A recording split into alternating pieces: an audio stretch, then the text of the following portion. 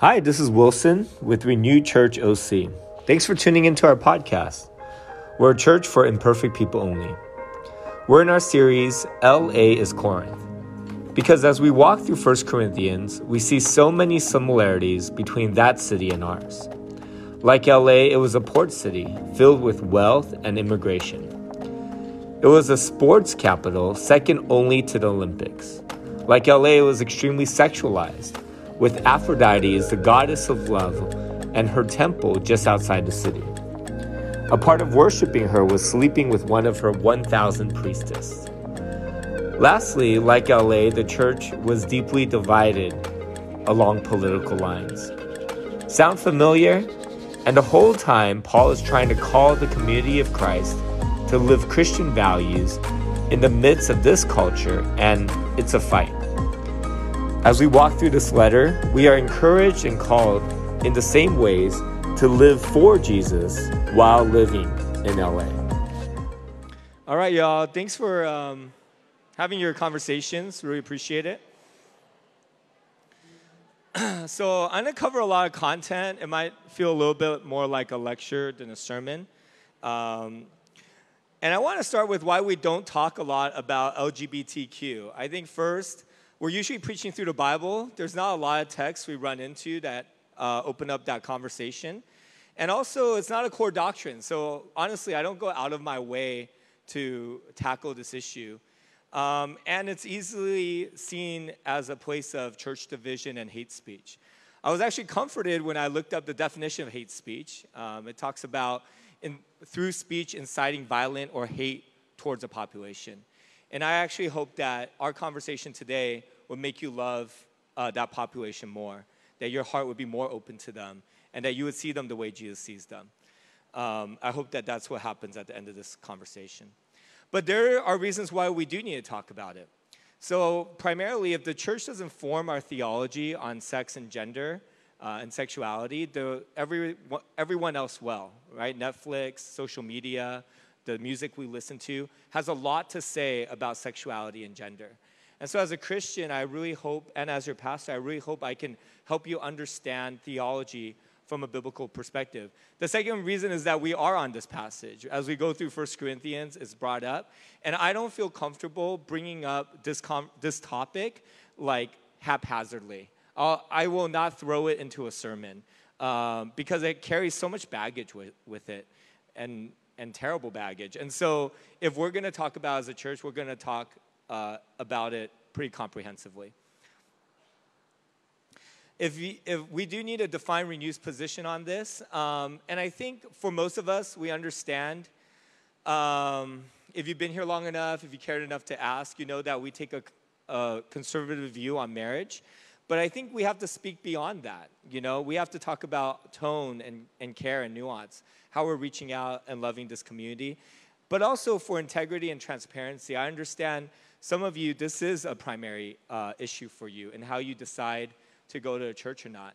And so I don't want you to feel like we're hiding something or we're being ambiguous when we actually have a position. I hope that you'll listen to the rest of the sermon, but I understand if this is an issue that disqualifies our church from being your home. Lastly, we have a lot of apologizing to do. You know, when I think about the church and how we have treated in history the LGBT community, it has been hateful. There has been a lot of hate speech, abuse, isolation, and violence. And that's something we need to own in our history as a church. You know, I hope that 30 years ago, when hating people in that community was widely accepted, especially in the Christian church, and culturally, because the AIDS epidemic was spiking, people were really afraid, and they blamed the LGBT community. At that point, the church believed it was a sin, but they treated them terribly.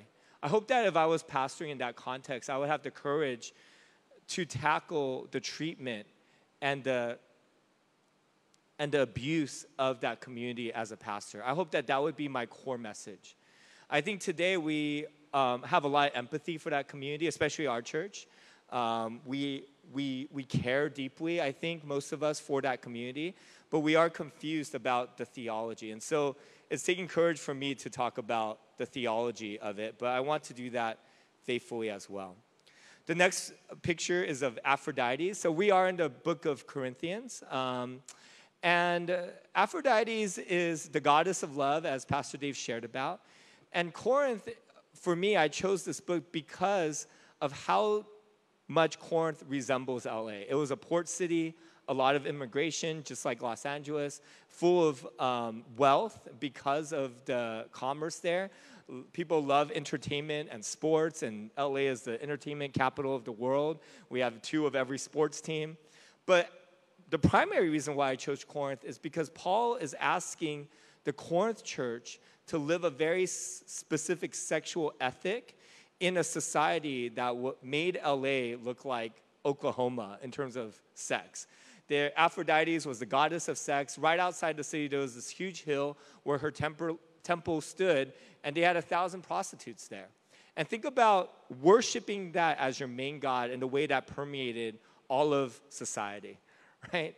I don't know, this is probably not supposed to be funny, but so I'm going to try not to smile. But imagine telling your wife, oh, I'm going to go worship. I'm going to go to church, and then, you go sleep with one of the prostitutes. Like the ultimate excuse to commit adultery, right? And even Las Vegas doesn't have a space where you can just go and have orgies. So just really kind of conceptualize this in your context as a married person, as a young adult. Instead of going to Disneyland, you go to her temple and you sleep with people. I mean, this is like totally permeating throughout their society. And in that context of sexualization, in that context where anything goes, Paul is calling people who decided to follow Christ and decided to live in another culture, in another kingdom, to be different. And I think that's actually a really important understanding for how Paul addresses the church. In the passage Dave preached on, I think it's chapter 5, verse 12, it says, what business of it is it of mine to judge those outside the church? But are you not to judge those inside? God will judge those outside. I think one of the grossest missteps we've committed as Christians is that we've taken this issue and we've judged people outside the church. Think about all the disgusting T-shirts and banners Christians have put in front of others. That's actually breaking this passage because they're trying to judge people who are outside the church. And Paul's like, that's not our business. Why would they commit to our sexual ethics? I think about if a Muslim came into our church and said, all of you women have to wear a hijab. And you're like, why do I have to wear a hijab? I'm not Muslim. And they're like, well, it's part of our religion that you have to wear a hijab. And you'd be like, but I don't succumb to your text, your religion. I have no allegiance to it.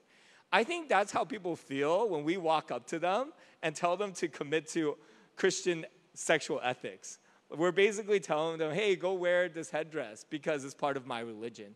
It makes no sense to people. And again, I don't believe that that's our calling as a church, as a Christian, as a community.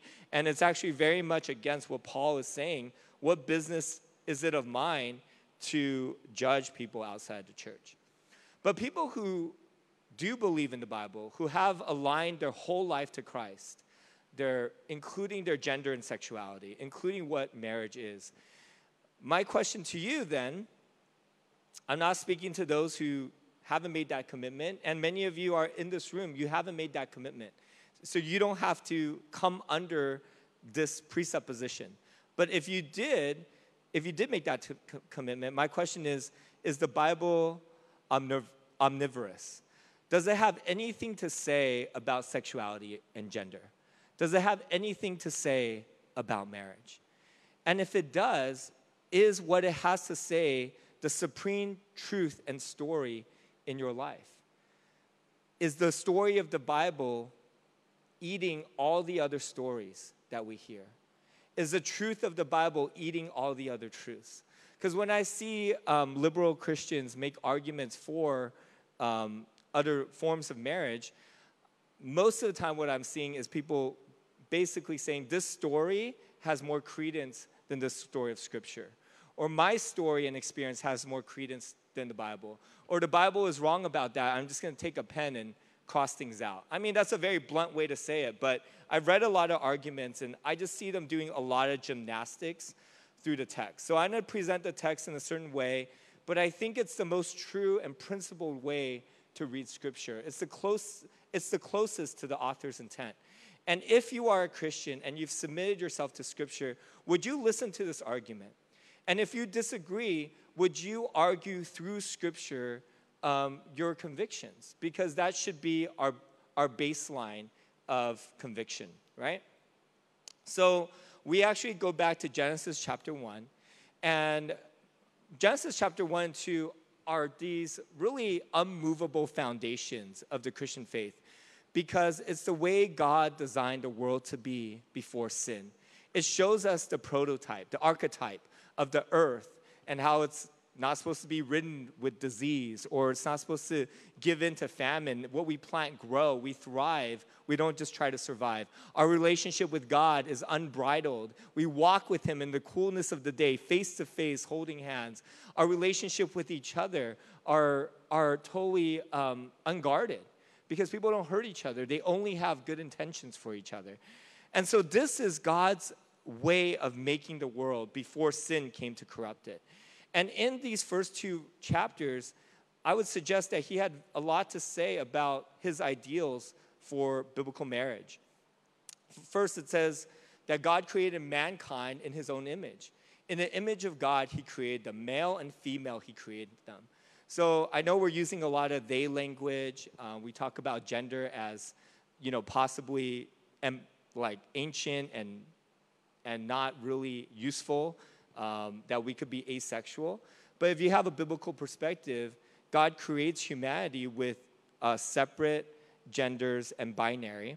And secondly, He says to fill the earth, be fruitful, increase in number, fill the earth, and subdue it.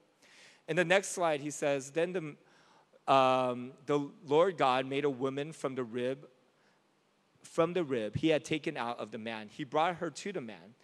The man said, now this is bone of my bone and flesh of my flesh. She will be called woman, for she was taken out of man.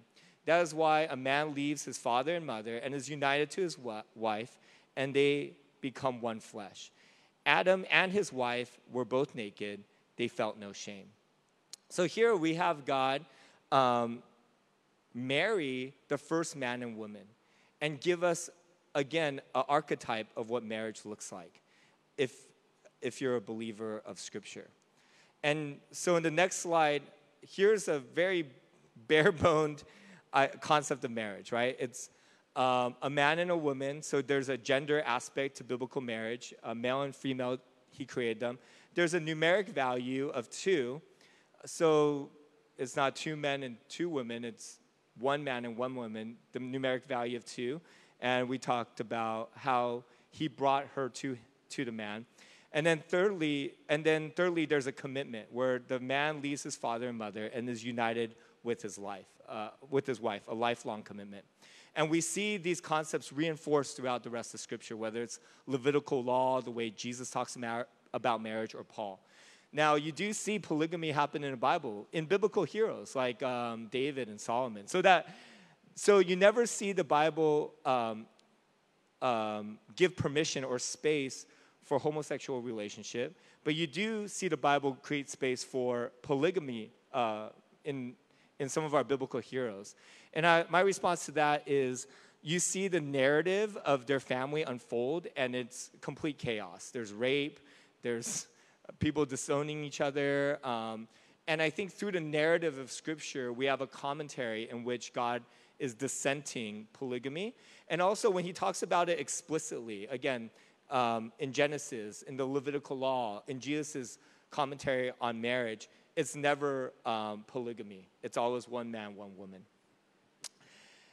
And lastly, there's this call to be fruitful and increase in number.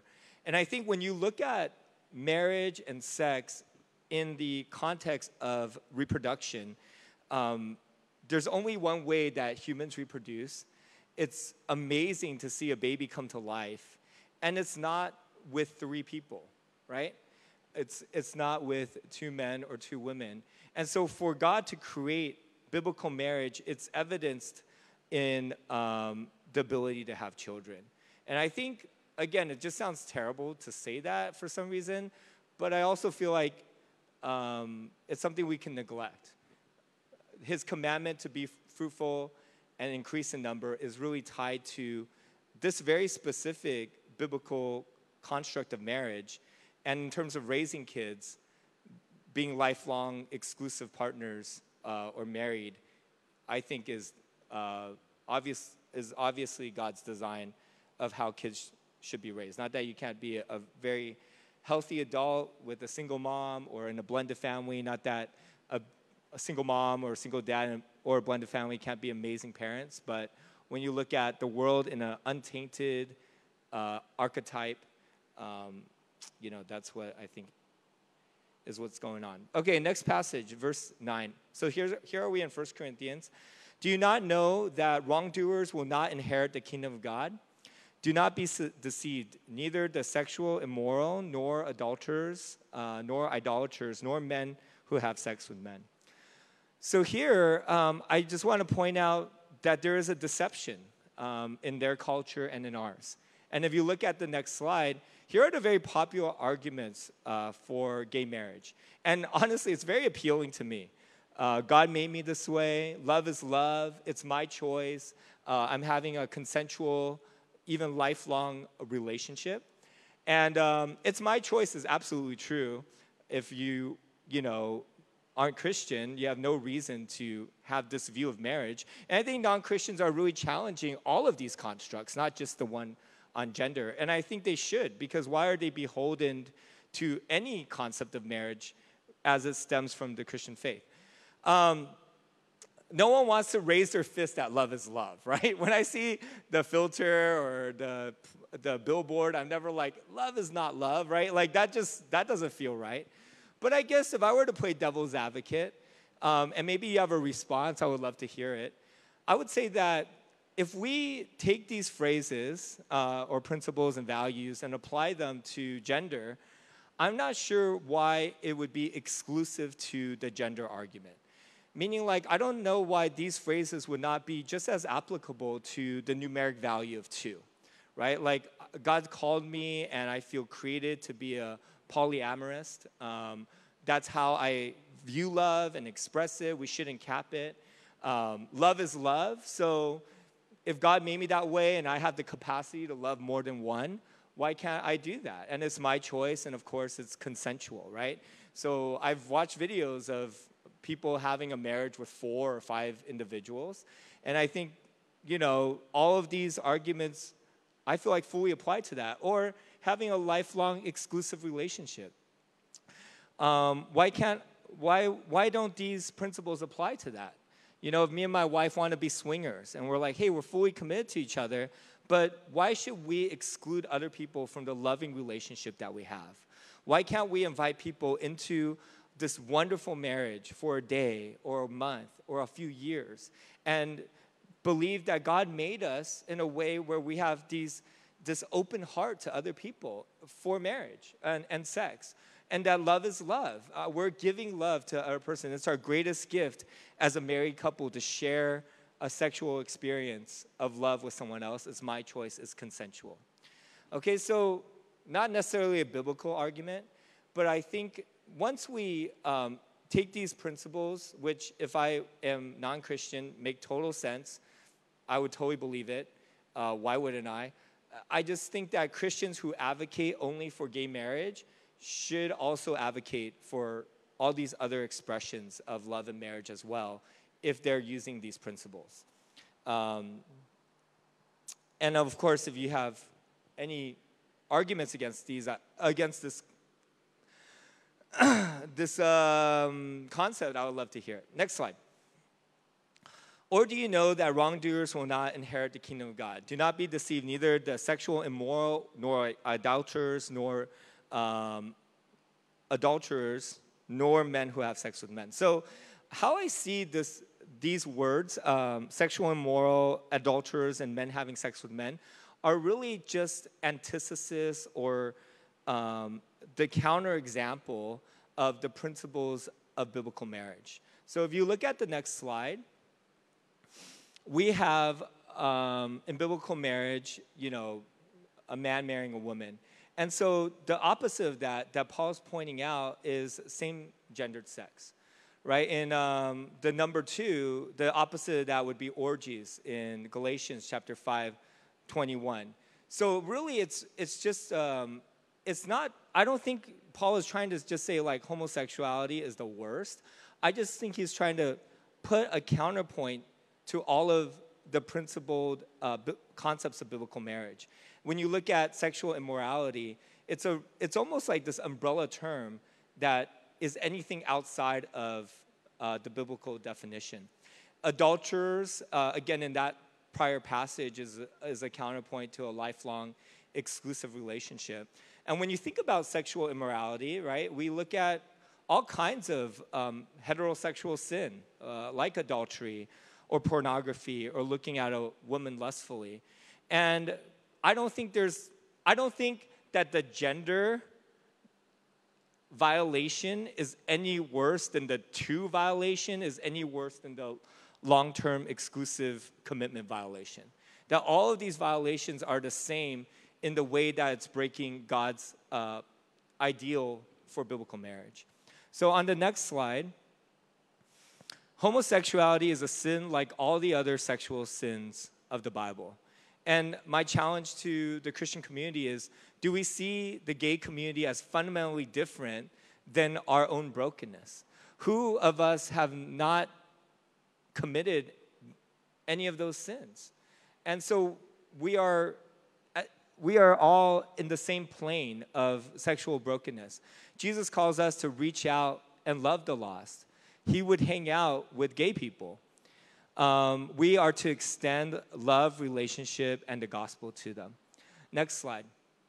So when I look at this passage, one of my favorite stories, John chapter 8, verse 4 to 11, in the most early transcripts, we don't have this passage. It's kind of been scribed in a little bit down the road, but a lot of scholars believe that it was given orally outside of maybe the original writings, and then they put it into Scripture, which is kind of tricky. It happens a few times in the New Testament, twice, and then in the Old Testament, there's some like scribe writing as well, like when Moses writes. We could talk about that later.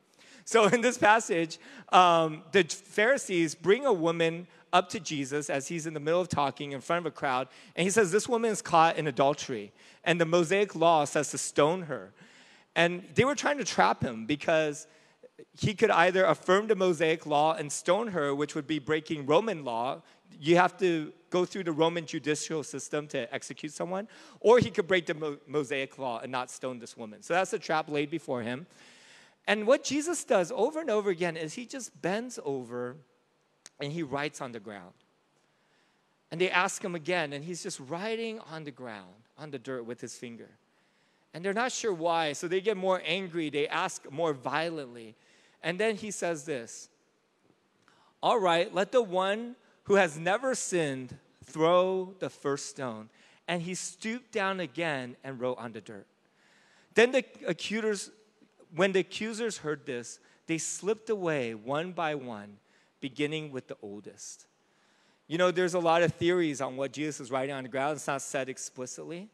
But some scholars say that he's writing women that these Pharisees have fantasized about, the names of these women. Other people say that he's writing all the other sexual sins. And one by one, these Pharisees put down the stone and walk away. And when I look at the history of the Christian church, we were the Pharisees who dragged people in that community in front of the church and said, let's stone them. With shame, with accusation, with isolation, with violence. It would be the same story. What he says to these Pharisees is what he says to us. let he who has not sinned throw the first stone.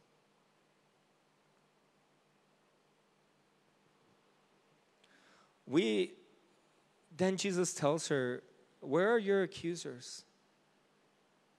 Didn't even one of them condemn you? All of them walked away. And she said, no, Lord. And she said, neither do I. Go and sin no more. We shouldn't just put down our stone and walk away. We should walk up to where she was, in front of our Savior, and said, I've done the same.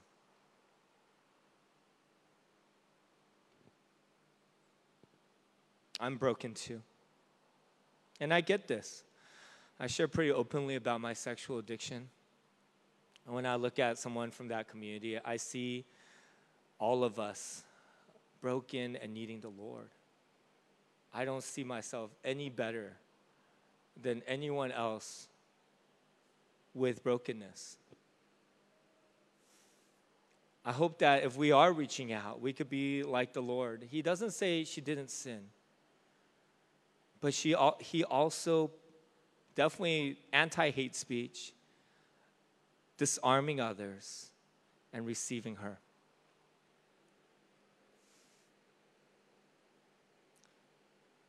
I just want to talk a little bit about how we could do this practically. How do we love non-Christians in the LGBTQ community? Well, first, be their friend, share life with them, and treat them like any friend you have that's not a Christian. I hope that's simple enough for you. And I just think, again, I feel like Christians are scared, and they're scared of us, honestly, a lot of them. Maybe they're angry, afraid. Maybe they're just angry. Maybe they're withdrawing. And we have been afraid as well. And how do we see them like we see us, like we see others? And I would say possibly sidestep LGBT issues. That's what I do with my LGBTQ friends, at least for the first, year of our relationship. And I think about it this way, like all of my friends are sleeping with someone if they're not married. All of them, or watching porn, or probably both, right? And so I'm hanging out with all my non-Christian friends, playing volleyball, drinking beer, having coffee. Am I going to sit with someone who's a non-Christian and be like, man, I hear you're sleeping with your girlfriend. You shouldn't be doing that. Is that my agenda for coffee? Is my agenda for coffee with my non-Christian friend can you stop watching porn? And of course not. We're hanging out. I'm trying to build a relationship. I'm trying to care for them. I'm trying to have them see me as a friend. And for some reason, there's this impulse for some Christians who sit in front of someone who is LGBT, feeling like they have to go and change them, feeling like this has to be the thing they bring up, feeling like they have to put their position in front of them. And if you're not talking to all of your other friends about sleeping around and watching porn, why do you feel compelled to do that with your friend who's LGBTQ? There is a level of acceptance and tolerance we extend to the non-believer. They're not beholden to this culture within a broader culture. I think if they ask you, answer in a way that's rational from their perspective, okay? When I have friends I have a friend, we played volleyball for many years. We joined a tournament together. We're hanging out with his friends at a bar with other volleyball friends, and they're gay, and so I hang out with them. And they're one of the guys is hardcore hitting on me. And my friend's he's a pastor, he's straight, he's married, he has a child, and the guy's and then we hang out for 2 more hours. And we don't talk about it. But my friend has asked me, because of our relationship, hey, what do you think about, my sexuality? And I kind of tell him an abridged version of what I told you. I'm like, dude, Christian ethics it's a lot. And I'm breaking it as I break it too. I struggle with pornography. I think about other women, and we're all broken. And this is just kind of one of the things that we feel is something God wants to heal in our lives and forgive. And that's the only difference. It's I see my brokenness, and I'm asking for forgiveness, and I want to come under another way of life. And I hope that, and I think if they're your friend, they're not trying to lose relationship with you.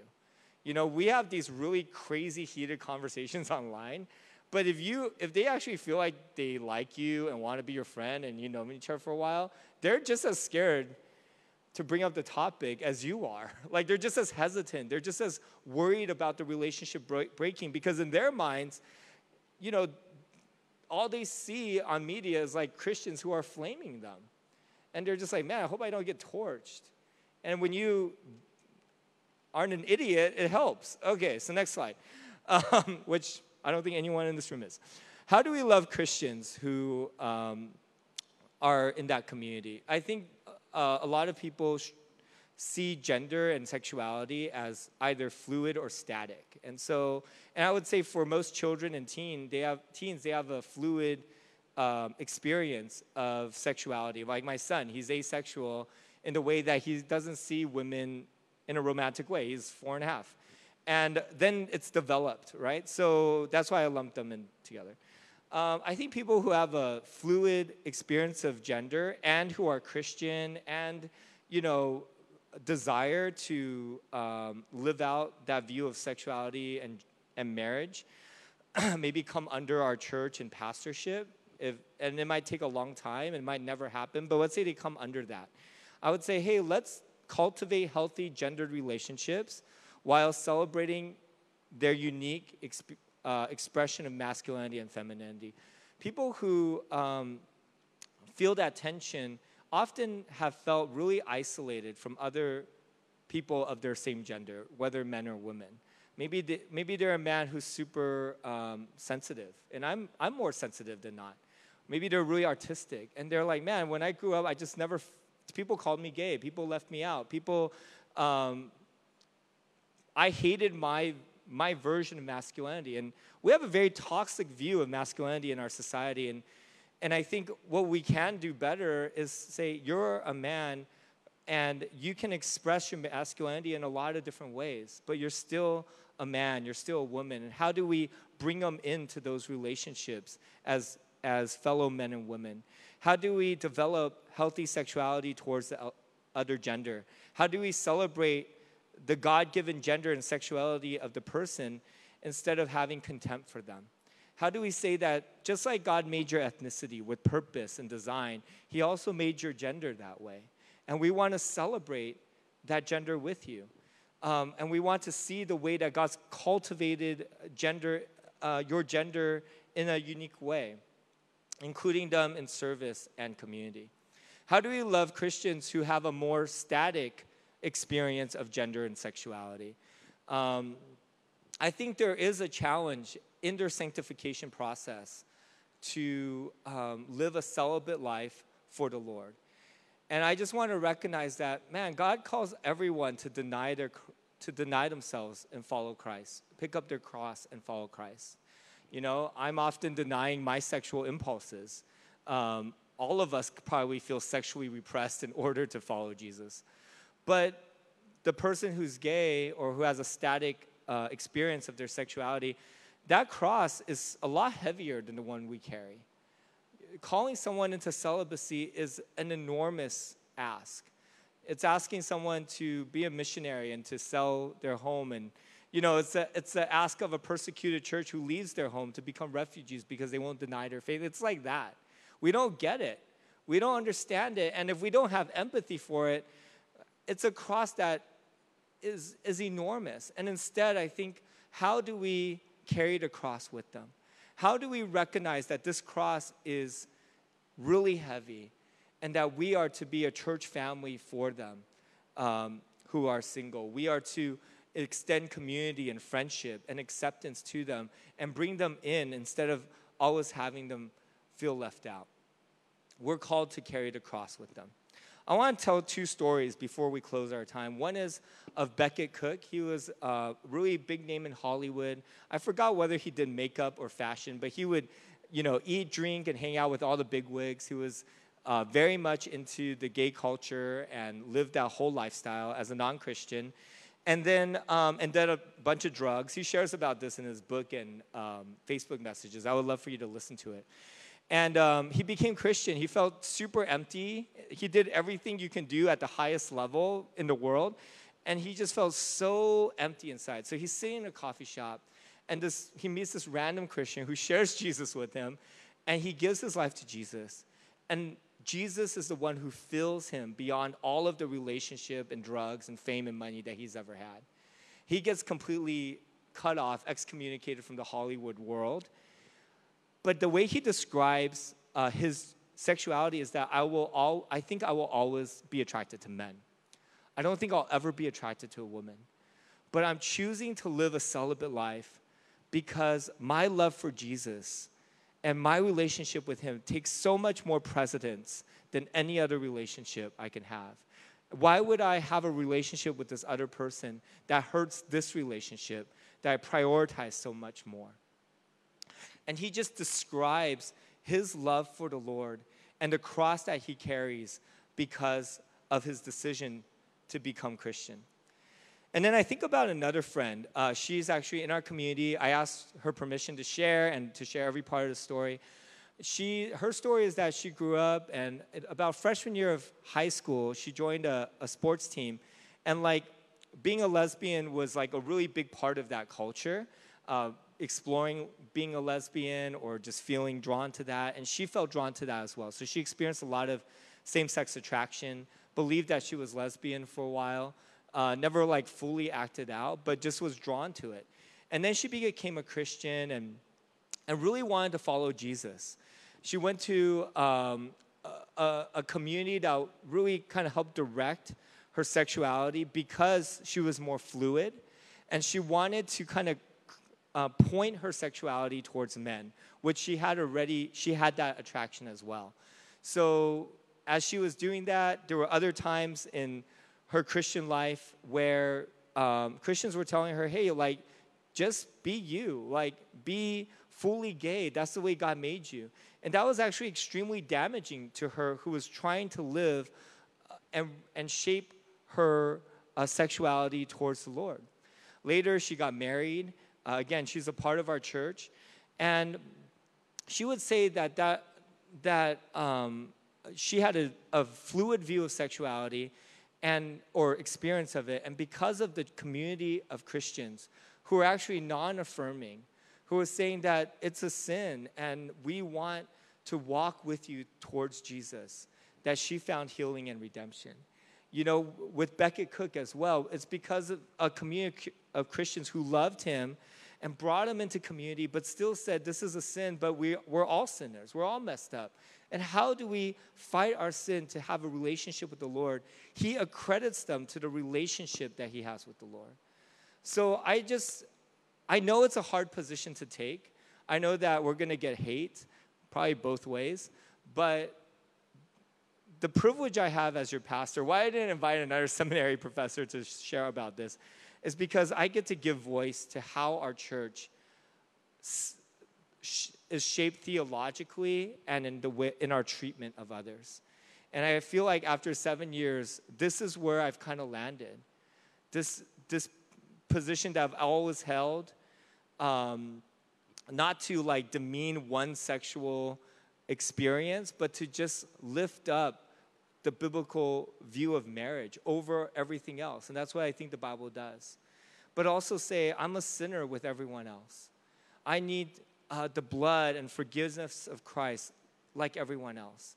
And I believe in his redemption and his healing. And so today, I want us to spend some time in communion and to say, God, how do I need the cross?